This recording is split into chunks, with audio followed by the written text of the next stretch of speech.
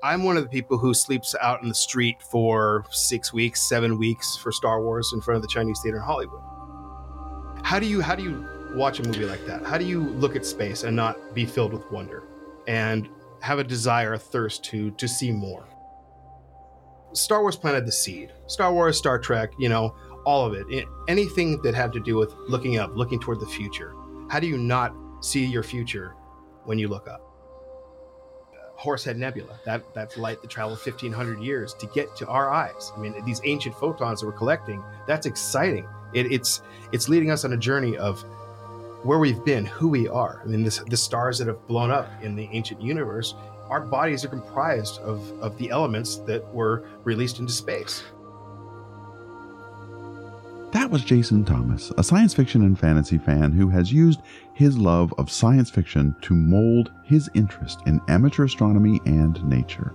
In this episode, he shares with us how he connects sci-fi and science in his life. This podcast is brought to you by Space and Beyond Box, who brings the universe to your door.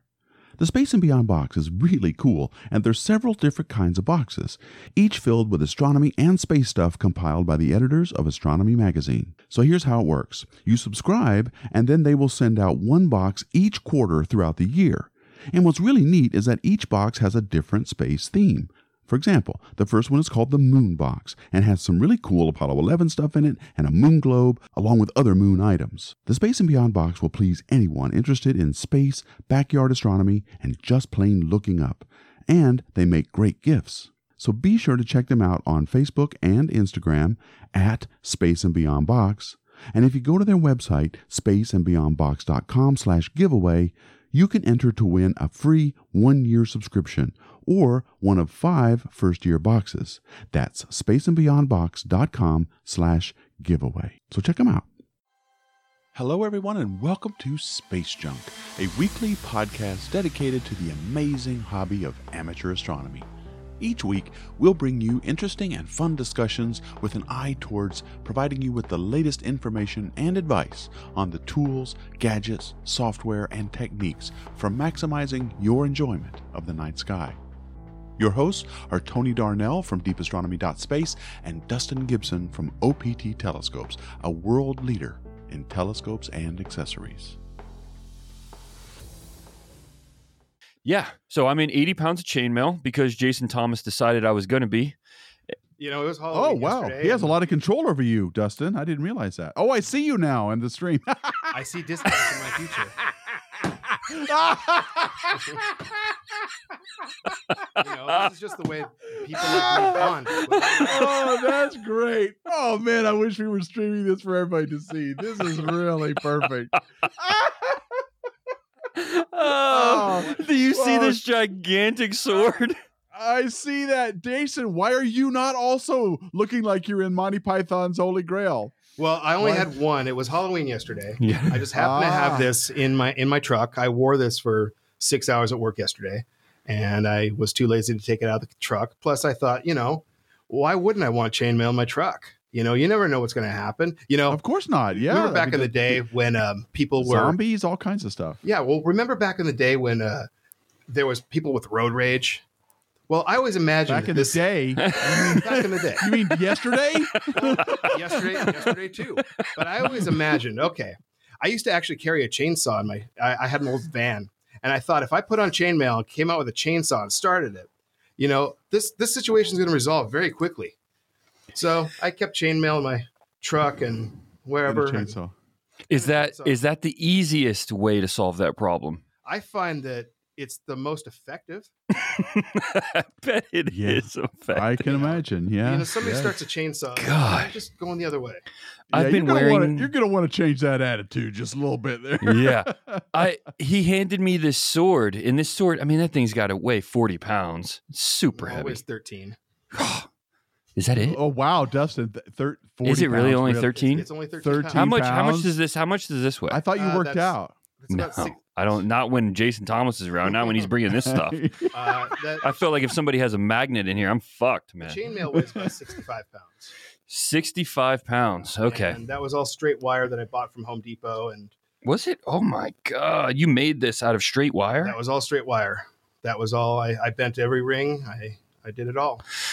Okay, Wow. so It really is nice work. I mean, I can see it here. Yeah. For those of you who are listening to the podcast, we are testing a system where we might be streaming soon. And I am looking at this test stream of Dustin and Jason together. And Dustin, I wish we could show this. I'm gonna have to take a screenshot of If this. you want to wear it next week, Oh, I'll man. leave it here. I'm coming back. Yeah, You're not getting rid of me. I'm not Oh man, this Okay, thing is up. We should probably give this context though. Yeah. Why are we dressed up right now? Because I mean, I'm not really completely certain myself. I think the premise was you wanted to talk about how science fiction has affected science and vice versa. Yes, and your involvement in it. I think your involvement is impressive. I'm one of the people who sleeps out in the street for 6 weeks, 7 weeks for Star Wars in front of the Chinese Theater in Hollywood. Mm-hmm. Yeah, and you've become like very known for that, right? Like, I mean, you've made the news for this stuff. I've been on a few things. You know, I don't like to brag. Yeah, but I will. Yeah, hold my beer. Okay, so yeah. I think to start, you know, back to the premise was, you know, I saw Star Wars when, you know, I was very young, and it left me with a sense of wonder for space, which led me ultimately to OPT. Right. And how do you watch a movie like that? How do you look at space and not be filled with wonder and have a desire, a thirst to see more? Sure. You know, I'm a science fiction guy. But there's so much intermixing of the two. I mean, but it ultimately led you to telescopes, because that's how obviously we know each other, and you go to all the star parties. I mean, most of the star parties I've been to, I've seen you there. Yeah. You know, you come out to our events, I see you here at OPT, and that's how we became close. But I mean, it all started with Star Wars for you. Well, the thing about Star Wars is that I don't remember dreaming before I saw it, and after I saw it, I never stopped. And those dreams tended to be looking up. Mm-hmm. So the natural progression of that is telescopes, astronomy. I took all the astronomy classes that my old college had. Yeah. Wow. George Lucas should pay you to say that. Well, I was in his Lifetime Achievement Award show. Were you? Yeah. Wow. I've been to his house. George Lucas's? Yeah. Okay. So yeah, you are the Star Wars guy then. In 2002 for Attack of the Clones, a local radio host, Rick Dees, he offered me $10,000 for my spot in line. And I said no. So the people at Lucasfilm were like, yeah, this guy's legit. And they invited me up. I didn't get to meet George because he was in a meeting, but it was just one door away. Yeah. Wow. Where was your spot in line, man? I was first. You were number one. Wow. I was number one at that point. And I was going back and forth with another guy because sometimes I'd have to leave, but there was a big group and we would like clock in and out for hours. And the person who ended up with the most hours got first choice of tickets. And so I'm getting ready to do that actually in December. It's 9 days for episode 9. You're doing another 9 days camping out. Yeah. And when this is done, I will have completed about 6 months of sleeping on the street in front of this theater for Star Wars. Yeah. And so what, I think that's awesome, man. It's awesome. I love people that live passionately about whatever it is they do. And this has drawn you to space. Oh yeah. You know, and even before I was lining up, like I said, Star Wars planted the seed. Star Wars, Star Trek, you know, all of it. Anything that had to do with looking up, looking toward the future. How do you not see your future when you look up? Mm-hmm. But back in college, I did everything that astronomy could provide, and I've always been that way. I've always had this fascination with space. So I think Star Wars planted that seed. And that's a pretty common story too, I think, with astronomers and many amateur astronomers is the connection. We started thinking about this stuff through science fiction. For me, I remember watching Star Trek when it was actually on television. It was opposite Bonanza at the time, and I used to fight with my dad could I watch could I watch Star Trek? And he Well, always if you want to borrow my chainmail and sword, you're more than welcome. Yeah, so I would have loved it then for sure. But now it's but yeah, I started that way. I got to thinking about the very first episode I ever saw of Star Trek was the Space Amoeba one, and it got me to thinking about science and getting out into what can I do? Of course, the Apollo program was going on, so that was still very much in everybody's imagination. So yeah, I hear you. I feel you, man. I know just what you mean about this, because it gets you going. It gets your juices flowing, and you're thinking, well, what do we know about space today? What do we know about stuff right now? And how can I participate? A lot more than we did. But I think that there's a whole generation of scientists coming up that were affected by these things. The technologies that are being developed. I suspect I suspect that they were looking at the technologies, I should say, in science fiction and trying to figure out, well, how do we make that work? Quantum teleportation. I mean, I was reading that they just got an atom to move like, a millimeter, something tiny, but it moved. I mean, I think it's inspiring people to try to figure out, how do we actually make these things happen? And that's what brought me to OPT, and I think that's why I'm constantly looking up through my scopes. So you said you never dreamed until you saw Star Wars, and then after seeing it, you never stopped, right? And so that led you to, I want to look up for myself. I want to see. I want to reach out. Man, I got to take this thing off. It is crushing my head. No, you must leave it on. Just the top piece. Just I wanted to make a bet. You know what? For you, Jason, I'll keep this on. I wore it for 6 hours yesterday. The top piece too. Yeah. I feel like this would give anybody in a war fighting with this on is disadvantaged because it's crushing the skull before you ever swing the sword. Yeah, it'll protect you from a slashing blow, but a piercing blow, it's going to get through. It's kind of limited, but it's cool. Yeah. Yeah, it is cool. I want you to wear that the entire episode. I got this. We're already 10 minutes in. I can make it another 50. You can. I got this. I know you can. Yeah. I've seen your arms. Yeah, I got this. So anyway, I apologize to both of you for thinking I would ever take this off. I've got this. I apologize to both of you. I'll leave it here. Don't let me down, man. Don't let me down, Dustin. Anyway, this led you to telescopes. Yes. And it's it wasn't my journey at all. I wasn't really into Star Wars. Don't, fight me. But if you do, I'm prepared. I've got a 12-pound sword or whatever you said it was. But I wasn't into Star Wars or Star Trek. Either one. Well, the journey can come from anywhere. I mean, I think that throughout history, especially back in the day before light pollution, the stars meant so much to the world. I mean, the Phoenicians traveling the seas only by looking at stars. It was important. You'd see a star rise at a certain time of night. That meant that, spring was approaching. Maybe I should plant. I think that space has always meant a lot to the people that have been able to see it. Sure. And I think that the journey can come from anywhere. Mine just happened to come from Star Wars. So it really has been used for a lot, huge portions of the human experience. Sure. Right? I mean, you've got theology, philosophy, and like you said, navigation even. Oh, yeah. Right? So there's a lot of practical purpose. Very practical. I remember reading about in 1054 when the Chinese astronomers spotted M1, the Crab Nebula. They saw it. This was a thing. And, well, what does that mean? What is this? People have been thinking about these things for millennia. Right. And I don't think we're any different, except we have better tools. What does chainmail have to do with Star Wars? Nothing. That's what I was wondering. Why am I in chainmail? Well, I just happen to have it in the truck, and people seem to be excited by it. It is exciting. It is. I just didn't know if there was something I'd missed in one of the Star Wars episodes. No. Okay. I mean, I suspect that the Jedi Knights before lightsabers may have had chainmail. They may have, yeah. It's not very effective against lightsabers, though, I'd imagine. It's very not effective against lightsabers, but who knows? Maybe something will happen in the future. So you're talking about starting to, you just did this on your own. You're just like, I'm just going to go camp out. The first time you went and camped out outside of the Hollywood theater there.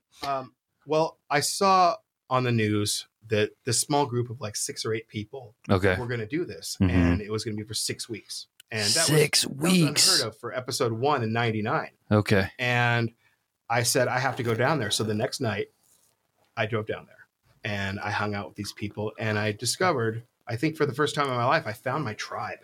These are people that was your crew. Understood without having to, this is really hot too. Oh, you're going to take yours off? But I got to leave mine on. You're wearing a rag, and I've got to leave on chainmail. You better button that back up, man. Oh, but it's a NASA shirt underneath, so it's okay. NASA shirt. So, okay. See, I'm still legit. Okay. All right. So I show up this one night, and these people, we were completing each other's sentences. Yeah. And it was one of the first times I experienced that. And at that point, I was in love. And I kept going back because it was Hollywood Boulevard back in '99 before it was all Disneyfied.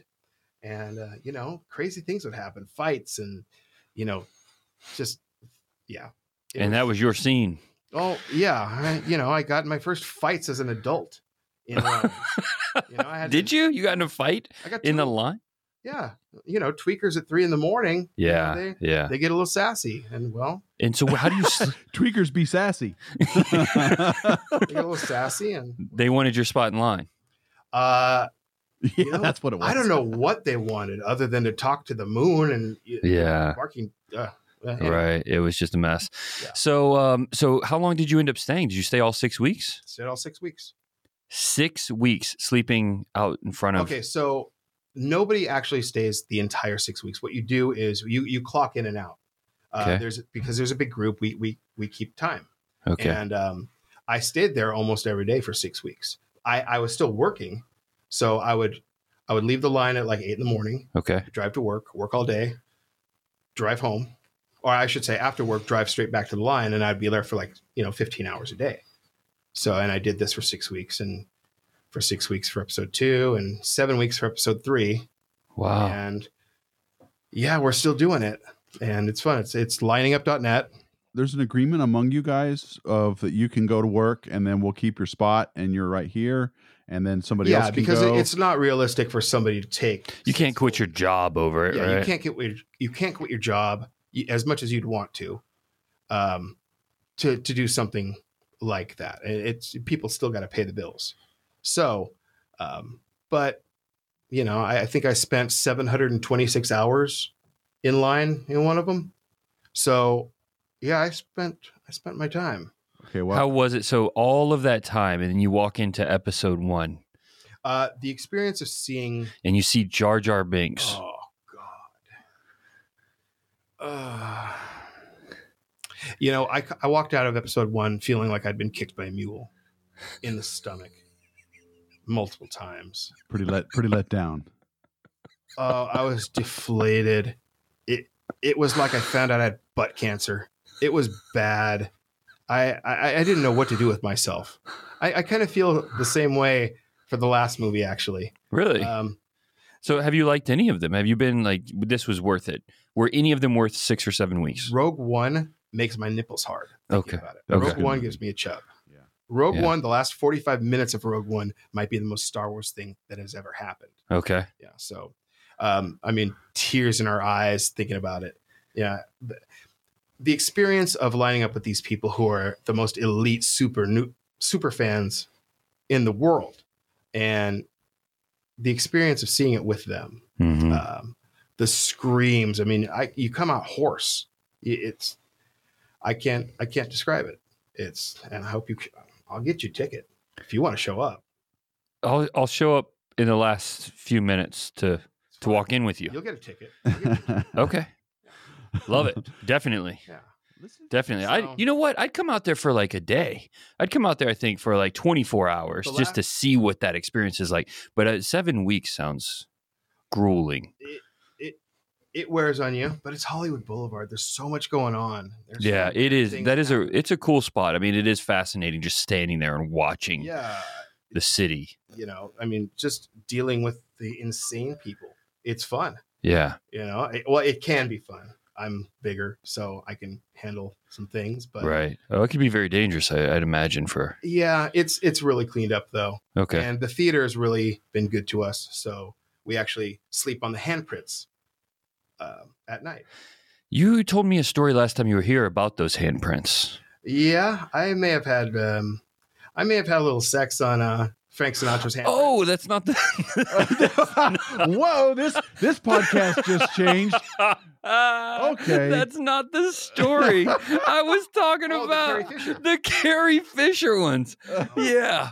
Oh, Okay. yeah, I forgot. I forgot you told me that story too, though. But yeah. Welcome to Space Junk Podcast. All right. Well, the great thing about the digital medium is that things can be cut out. Oh, no, they can't. Oh, no. This ain't getting cut out. So when Carrie Fisher passed away 2 years ago, I found out about this. Sorry, I'm not laughing at that, man. I'm still just like, yeah, I may have. Anyway, Carrie Fisher. So Carrie Fisher, she passed away, and it was a shock to everybody. Yeah. And my natural response, like a homing pigeon, was to go to the Chinese theater. Right. I mean, it's the greatest cathedral to cinema that has ever been created. It's like OPT of theaters. Okay. So I go there, and she doesn't have a star on the Walk of Fame. And I thought that was wrong. So I went and I bought some scrapbook lettering, and I found the closest empty star to the theater. And I just wrote Carrie Fisher. Right. And this turned into people cheering me on the street. And like the strangers just cordoned off the area. Right. And the Wax Museum, actually, they brought out some velvet ropes and put it up. And my friends showed up like 2 or 3 hours later, and they started helping me maintain it. And it just kept growing and growing. And later that night, it made the news. And then people really started showing up. I think we ended up with like 100,000 people. Yeah, it became a huge deal. Yeah. Because she touched so many lives. Mm-hmm. And this thing was maintained for about 10 days. And you had all these interesting stories. People showed up because the collective grief needed to be focused somewhere. Sure. It ended up focusing here. And you had stories like this woman brought a stone and she put it on the shrine thing. And we asked her, what is this for? And she said, well, she had been pregnant years ago, and her son was going to be named Luke. But she lost the baby. And every year on the anniversary of when she lost the baby, she'd go to the beach and pick up a stone to commemorate it. This year, she brought that stone to the star because she wanted Luke to be with Leia.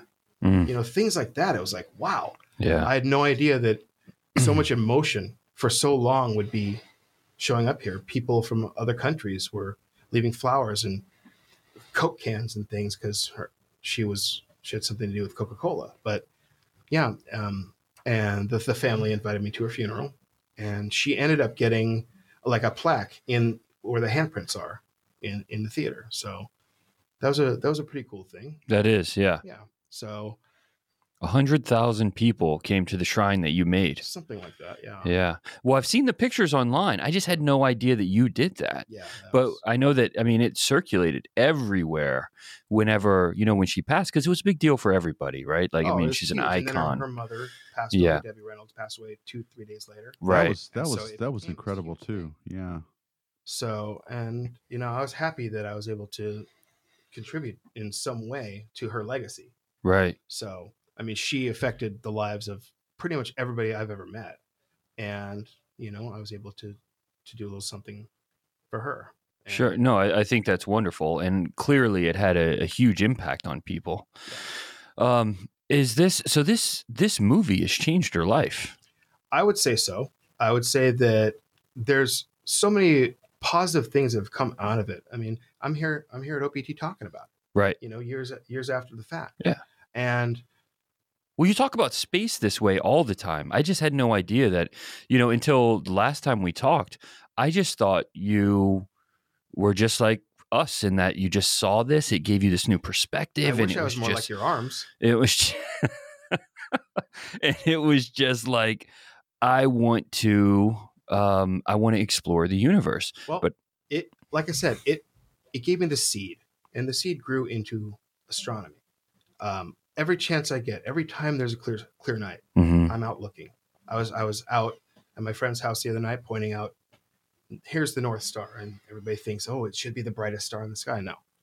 No. And there's Betelgeuse, and there's Rigel, and there's Capella. Right. I love the knowledge. I love the looking up. I love pretty much every aspect. I love the places it takes you.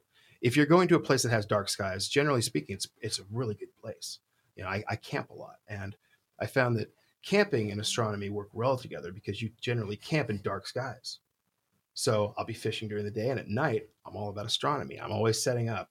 I'm pointing out the space station when it flies over. Right. I brought a bunch of people out. If you're in Los Angeles, like 10 days ago, the ISS flew in front of the disk of the full moon. I brought a bunch of people out. I had like 15 people out, and I was telling them, okay, there's the space station, and of course it turned right as it hit the zenith, and you couldn't see it anymore. But maybe 2 minutes later, you just saw the blip of this thing going for the full moon. So yeah, I think you're an excellent ambassador to the hobby because your excitement is super contagious, and you're very knowledgeable too. You've become, regardless of what the origin was, you become extremely knowledgeable about all the aspects of the hobby, not just the equipment, the cameras and telescopes and everything, but also in the challenges that people face. You've faced a lot of equipment challenges. Oh, I'm still facing them yourself. I think that's a journey. I mean, I'm going to be buying some parts a little later today. Yeah. I was set up 2 nights ago, and I had my Explore Scientific ED-102 on my AVX mount, Celestron AVX mount, and I was pointed south. I was trying to just get my PhD to the guiding program. Yeah, the guiding assistant. Yeah. And for some reason, I was drifting, so I got to figure that out. But some nights just everything just works right, and then other nights it's I want to pull out my teeth. Right.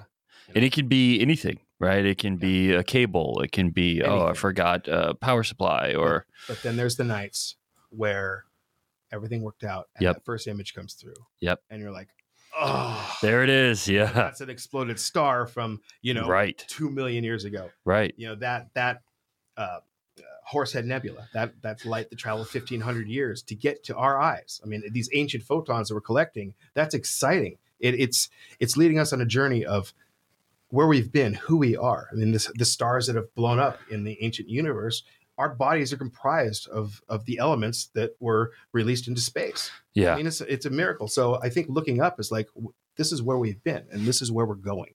I was driving home from the observatory last weekend pretty late, and I saw that Orion, I saw the Taurus constellation, Orion, I saw all that was right there. And I thought about you because I thought, the Crab Nebula is right there. I know he's going to be shooting that because it's one of those that it forces you to think that way. You have this exploded star, and it just has that very unique pattern. It looks like a brain. It looks like a jewel. In space. Yeah. And to know that people witnessed it. 1054. It's the earliest witnessed exploded star that we know of, right? Yeah, and every night recorded, you're out there. Yeah, and every night you're out there, there's a chance to see something like that. They said it was so bright when that happened that they could see it during the day. During the day. Yeah. Wow. I happen to be imaging 1054. The fireworks galaxy. Uh-huh. That's year, a tough target. 2 years ago. Yeah. I was out in Joshua Tree, and a week later, I was reading that they had found a supernova in this galaxy. So I went back and looked, and there it was. I had no idea I captured the supernova, but I captured a supernova. Right. I mean, how awesome is that? That is. Inadvertently. Yeah. So before it was known. Yeah, before it was known. Wow. But then it came out, and I was like, oh my God, I got a supernova. Yeah. That's a really interesting part of the hobby that we don't talk about enough here, and that is the alert system that is out for everybody to use for transient astronomy. It used to be the word transient astronomy was almost an oxymoron because everybody thought nothing ever changed in the sky other than the motions of the planets and the moon and the sun. But now we live in a time when alerts go out. You can get alerts for meteors. You can get alerts for near-Earth objects. You can get alerts for supernovae and all kinds of transients that are happening in the night sky and participate live. And that is, I think, it is a brand new thing. This is something that's only been around for at least the last decade. And we're all able now with our apps and phones to get these alerts and immediately help image something, whether it's a comet or whatever it is. Yeah, they're fantastic tools to be able to share this experience with everybody. And every chance I get, I do that. I try to share this passion. That's the part of it that I think that I enjoy the most. taking the photo is very rewarding. I mean, I always say it, but I'm definitely a photographer at heart. Even if it's not astro, I'm taking pictures of something. I love that process of stopping time. I love that process. That's a good way to, a But good way to put it. yeah, and we've talked about that before, but it's like, who else anywhere in all of human history can say they've had that level of control of time? Astronomers look back in time and photographers stop it, right? That's I never thought of it that way, but that's a really good way to think of it. And doing both of those things at the same time, you're pausing time, but you're pausing it 2.5 million years ago when you take a picture of Andromeda. Sure. I think that is it never gets old. When I see that show up on my camera or on the computer screen, or when I'm processing the images and you see it come together, there's nothing more rewarding in any hobby I've ever experienced. You know what's great? When somebody sees Jupiter or Saturn springs for the first time, mm-hmm. and you get that, it's real. Yeah. And you get to, I've had like 70 people at my campsite in Joshua Tree. Yeah. And this has happened a few times where I'm able to point these things out, or looking at Orion, the brighter objects. Yeah. There's a lot of people. Saturn stands, it's unique in its own though. I mean, how many times have you seen it now? I mean, 1,000. Yeah, exactly. Does it ever get old?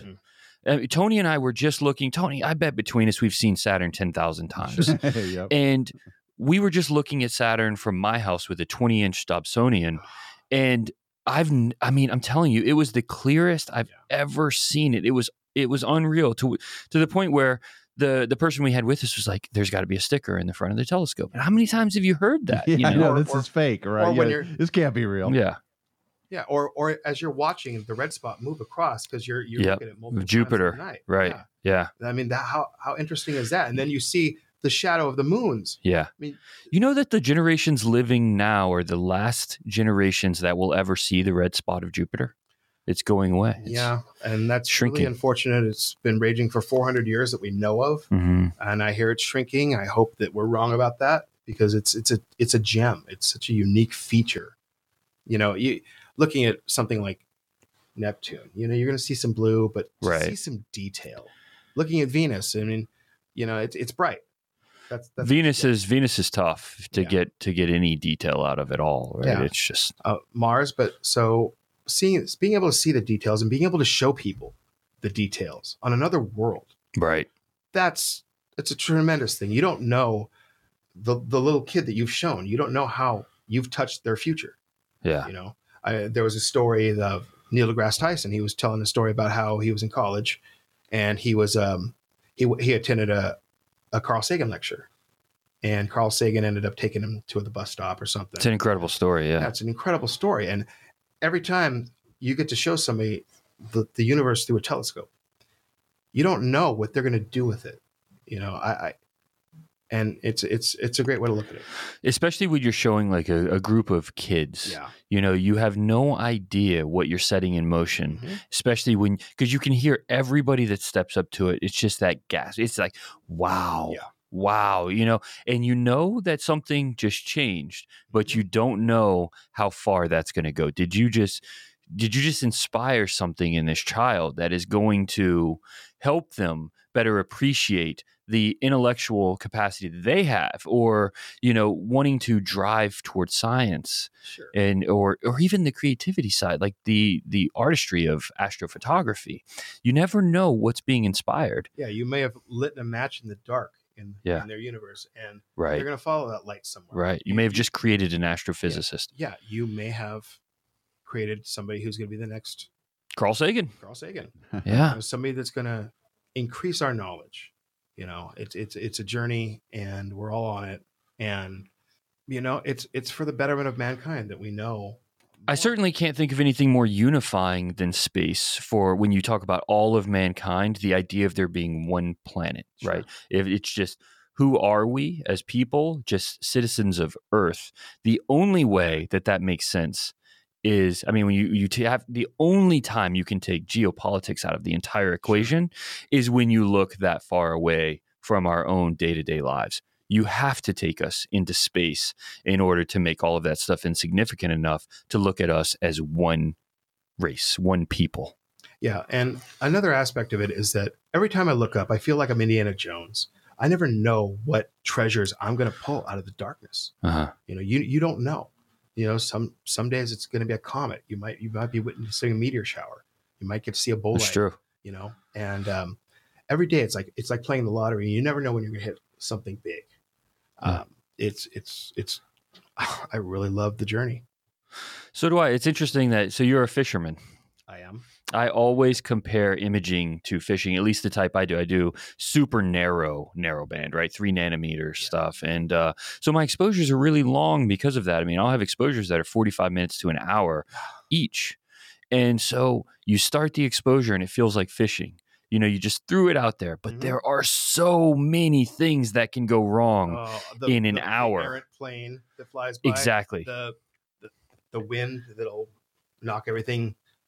Yeah. An errant flashlight.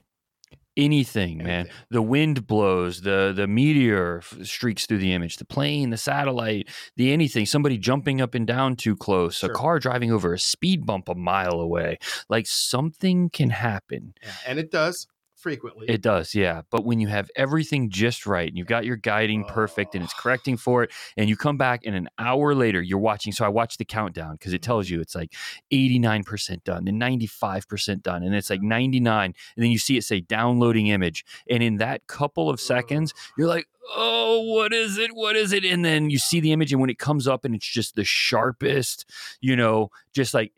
just the perfect galaxy or nebula or whatever right there. Because in an hour, you're collecting a lot of data. So it looks like a processed image coming in right then. And it's just perfectly sharp. That is, that you just climbed the mountain, right? Like all of the challenges. Oh, yeah. And we're seeing details that I really wish we can go back in time and pull some of the Greeks out, be like, okay, this is what you described. And here it is. Right. Look at this. We're at such a fortunate time that we can see these things in such detail, and we're witnessing things minute by minute. I mean, it would have been unheard of to spot an asteroid from another part of the galaxy zipping through. That would have been unheard of 20 years ago. But now it's happening, and I suspect it's going to become fairly common. But we get to do these things. These are things that have never been so easy in all of human history. It's never been possible. And so, like you're saying, going back and meeting the ancient Greeks and saying, I just want to show you what you were describing. Or, if you think about, like, when I say that this is connecting and should be for all of humanity, it's not just all of humanity living today. It's anyone who has ever lived on this planet.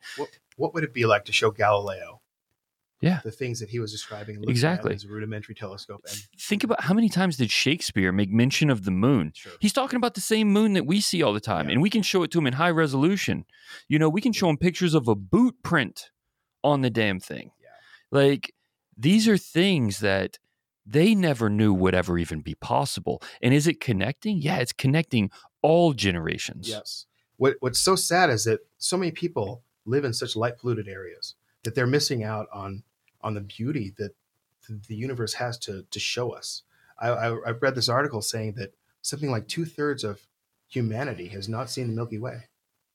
Yeah.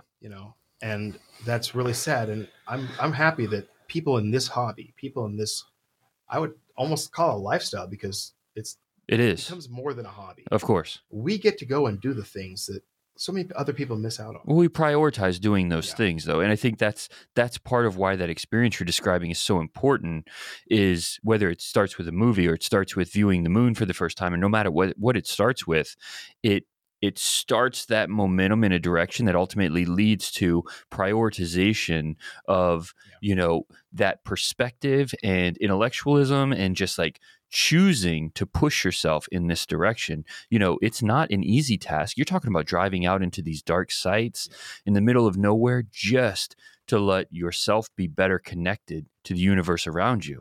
But you're prioritizing that. You are. And I think there's other things. You find silence. You find an environment where you can hear the wind. Right. Without hearing the planes and the traffic and things. There's a lot that goes on in my experience with when I'm having a telescope set up. Right. How often are you in truly silent areas where all you hear is the wind in your ears ringing? there's a lot going on there in the entire. And like the soothing rattle of the snake next to your foot, stuff like that. I had a rosy boa slither next to me. God, it was in May. That's terrifying. I would hate that. I would never go back to that spot again. Yeah, I go there all the time. Jumbo Rocks, Site 7, Joshua Tree. It's where I always go. Yeah. I've been there one time, never going back. Oh, I camped there 5 times last year. Wow. Been there 4 times this year. Yeah, I don't do snakes. Well, I don't do...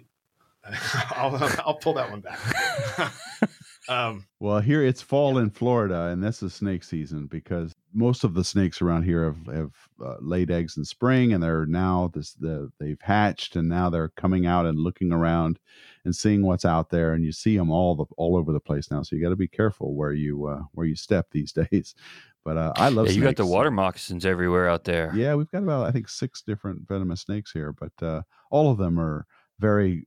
They're very shy. They don't want to have anything to do with people. So if you're very careful and you just look where you're going, you can avoid them quite easy. But, one of the things that strike me listening to you guys is that I think what we're talking about here are sparks. What are the different sparks that can get us to look up and make the connections that we would like, I think, everyone to have.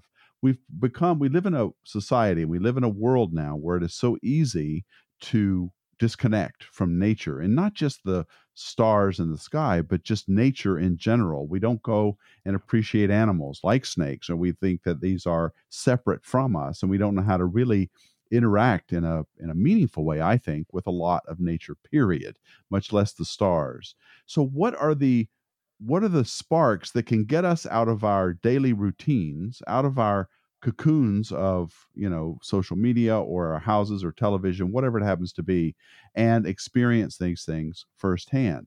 And for you, Jason, and certainly for me as well, I have a component of that. Science fiction got us a spark of our imagination where we wanted to know more.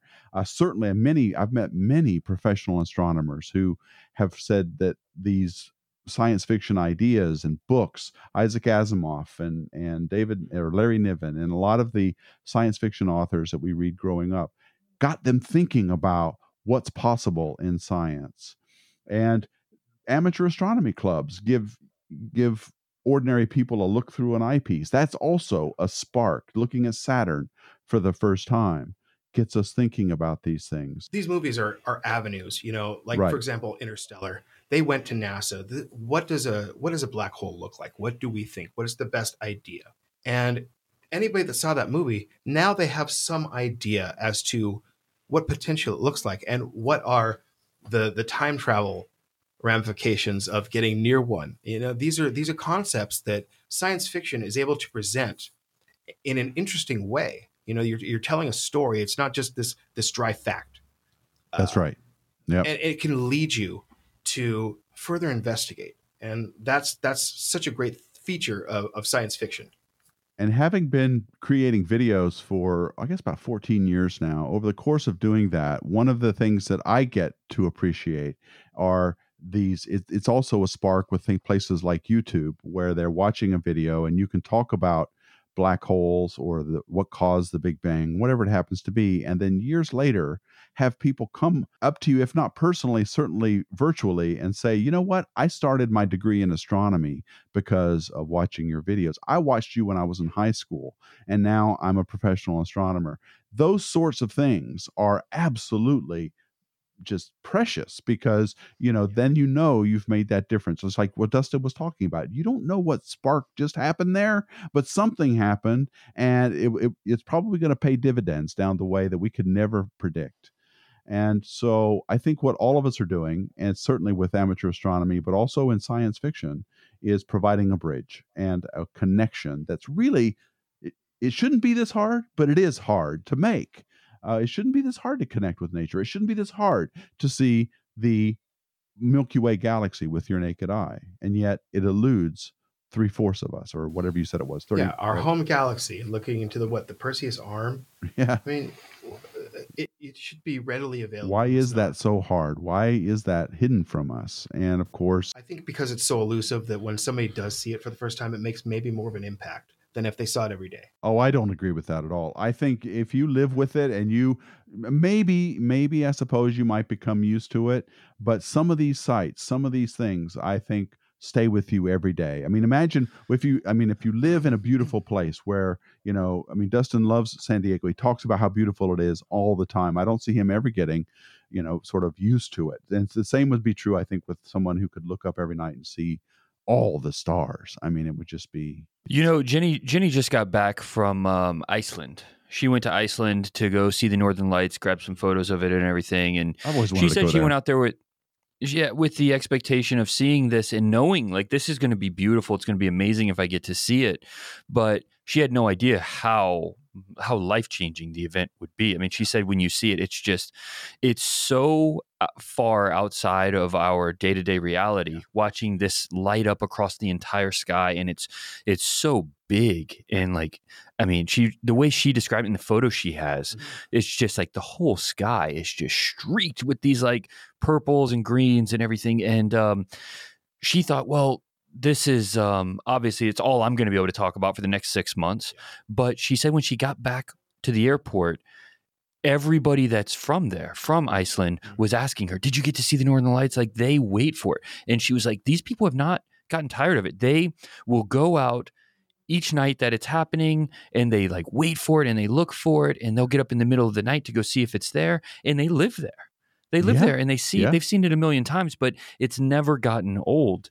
And I can tell you, it doesn't get old here, man. It doesn't get old for me either. I'm driving home. I'm looking out this window right now, looking at these skies. I'm telling you, I lived in Tennessee where a clear night is very hard to come by. A night where it's clear all night hardly ever happens. But here, I mean, you look outside, there's not a cloud in the sky, and there's not going to be. It's going to be clear all night tonight. And then on the way home, it's like, I'm going to drive past one of the most beautiful ocean scenes in the world to get home, and knowing that I'm going home so I can image from a clear sky. So like Tony's saying, like it never, ever gets old. It's not like, oh, the newness wore off that. That's why I talk about this place all the time. It's why people that are in Iceland are just waiting for those Northern Lights. It's like, this stuff is I have epic. Yet to see it. Or a sunset in Hawaii. I mean, that's a big deal. Exactly. Exactly. What yeah. you're describing is how I felt after I saw the eclipse. I mean, everybody that witnessed that, tears in their eyes. That is how everybody talked about it. Yeah. The world's in motion. Yeah. That was like, whoa. Well, one of our staff here, Ian, he was on a video there at the eclipse, and they were just filming his reaction. Like 2 million people watched that video in 24 hours because he was like so moved by it. He said, man, I just literally could not contain myself. I was there the day before. Yeah. Yeah. I was in Casper, Wyoming. Oh, okay. I ended up so you saw my team out there? Yeah. Nice. I went and saw TJ. Yeah. He was there. Cool. And then we ended up staying in Yellowstone. Right. And then watching the eclipse from Grand Teton. Okay. And my mother had never been to Yellowstone, and she'd never seen an eclipse. So in the same day, I got her to see the eclipse, which is life-changing. Yep. And then I took her to Old Faithful, which she'd never seen. Yeah. 2 wonders. I've never seen Old Faithful. And the Grand Tetons aren't nothing to sneeze at either. They're not. So the eclipse was that feeling, huh? It was that. I felt guilty later because I remember the feeling, but capturing it and being able to convey it to somebody who hasn't seen it, it's almost too big. You're witnessing something that's so beyond the human experience that you can only grasp so much of it later. Yeah. You need to go see it again. Well, and it's a complete experience because where I was watching it, there's lots of birds in the trees. I have a lot of forest around me and things like that, a lot of animal noises. And I can tell you as that eclipse progressed and when totality hit, it was quiet. Everything, all of nature was quiet. It's like the animals were also responding to it. And it was an experience you just don't get any other way. There's no way you can replicate that or simulate it or anything. It's got to be a total solar eclipse of the sun. And you've got to be standing in totality to get this. And there's no other way to do it. The people that I've talked to, probably the quote I've heard most from people, because I know so many people that went up to Casper to go see it. and it was people that were religious and people that weren't religious, and just a lot of people.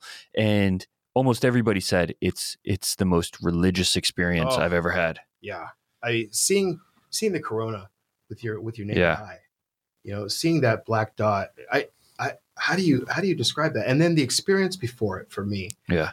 As totality approached, the animals around me started freaking out, crying, and right. And then there was the silence you're talking about. Yeah. But the flowers were closing, and then there was a sunset in 360 degrees.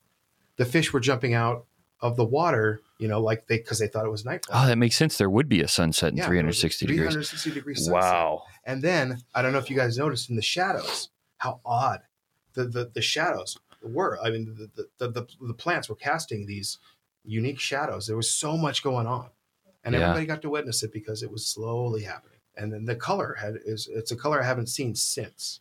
There's very few places you get perspective like that. Very few experiences that you get this viewpoint of your place in society, on Earth, and amongst one another, as you do when you're seeing things like this, or you're sharing a view of Saturn, or a full moon, even, or just looking at a sunset. These sorts of things are big deals in the places where they happen. The west coast of Florida shuts down at sunset. I mean, everybody's outside looking at the sunset, and it's never a tiring experience. And I just would wish for anybody to be able to have that connection at some point in their lives. I don't know. I'm sure there's plenty of people in New York that are very much in love with nature, but I wonder about people who live in big cities.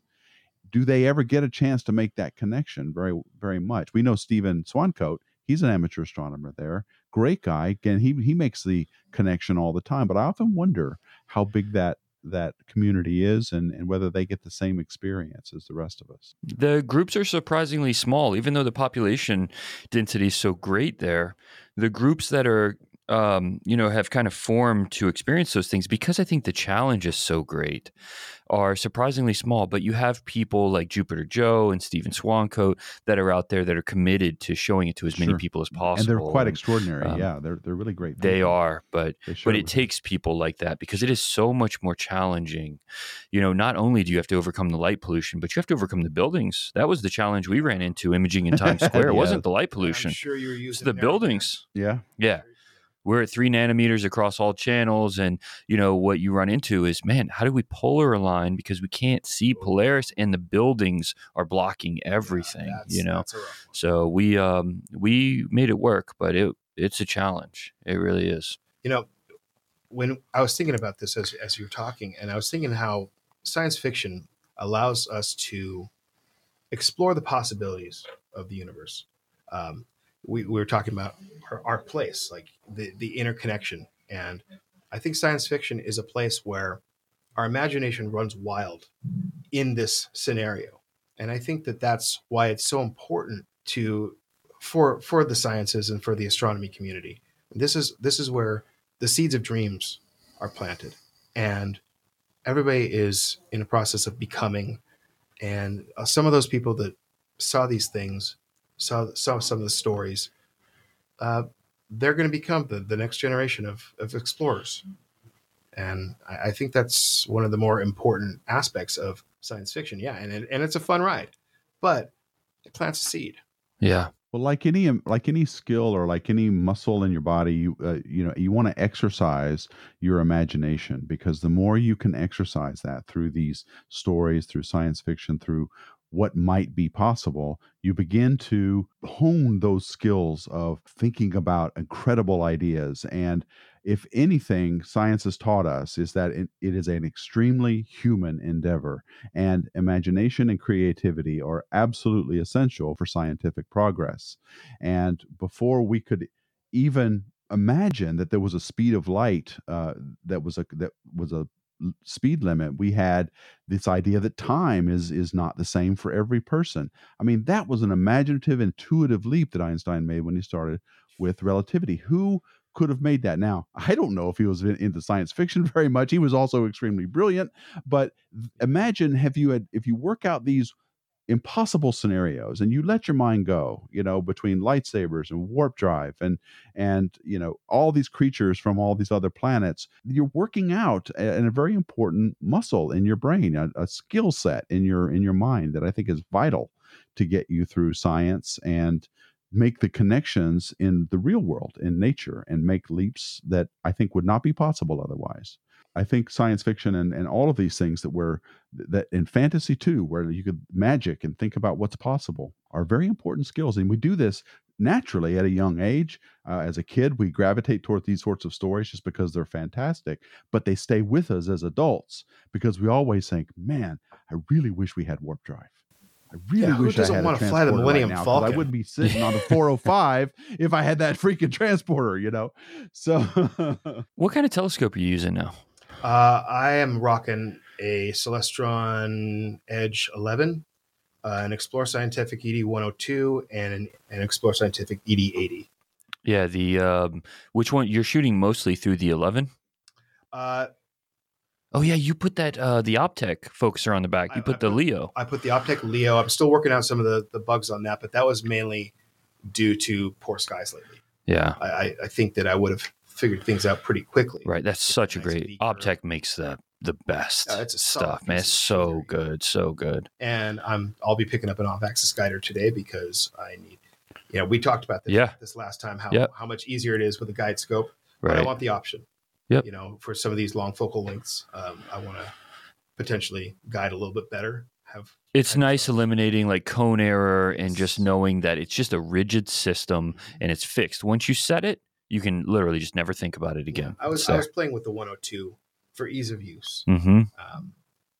And it's sometimes challenging to switch out to my CGX mount and my Edge 11. Right. A little bit more setup than just going with something a little bit smaller. How do you like the CGX?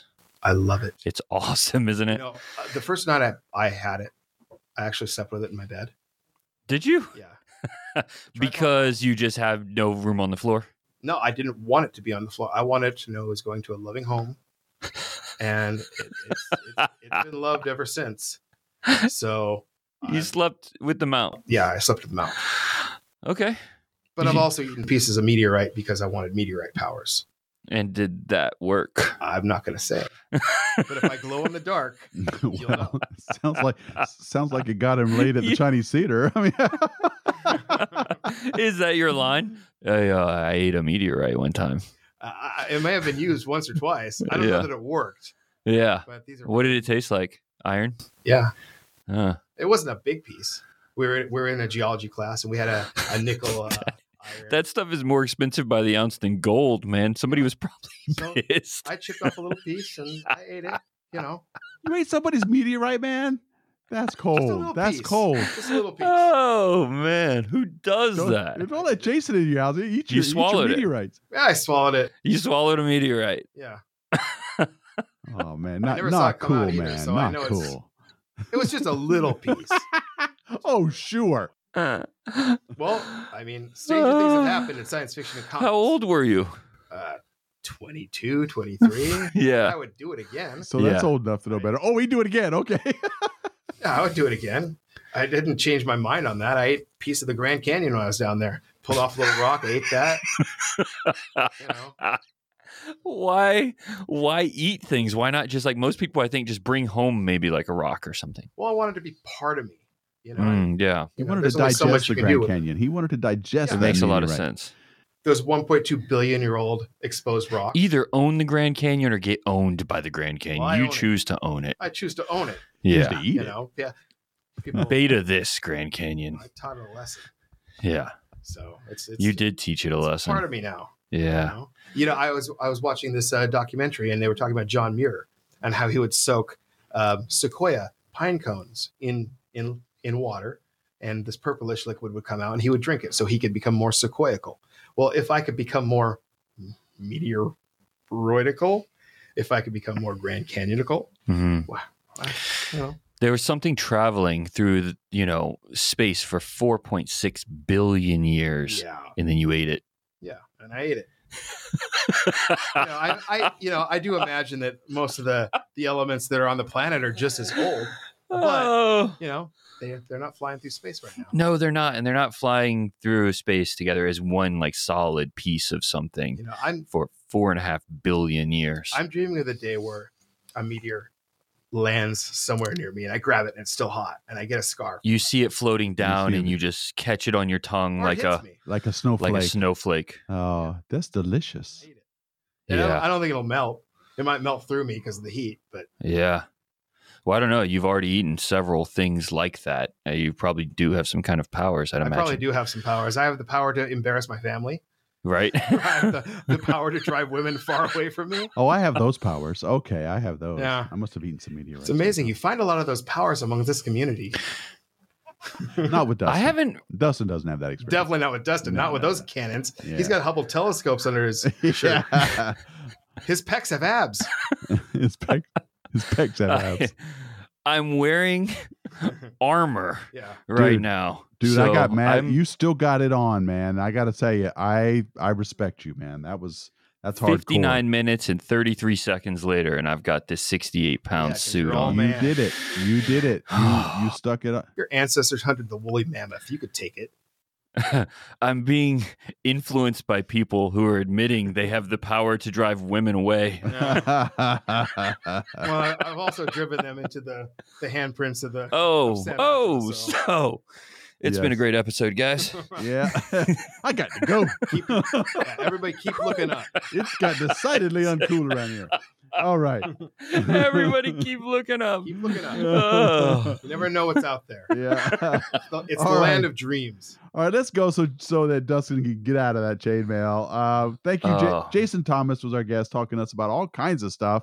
And congratulations on the amazing results you've had with all your superpowers and on getting Dustin to wear that chainmail. Before you go, though, one quick question. What's your favorite Star Wars movie? Was it...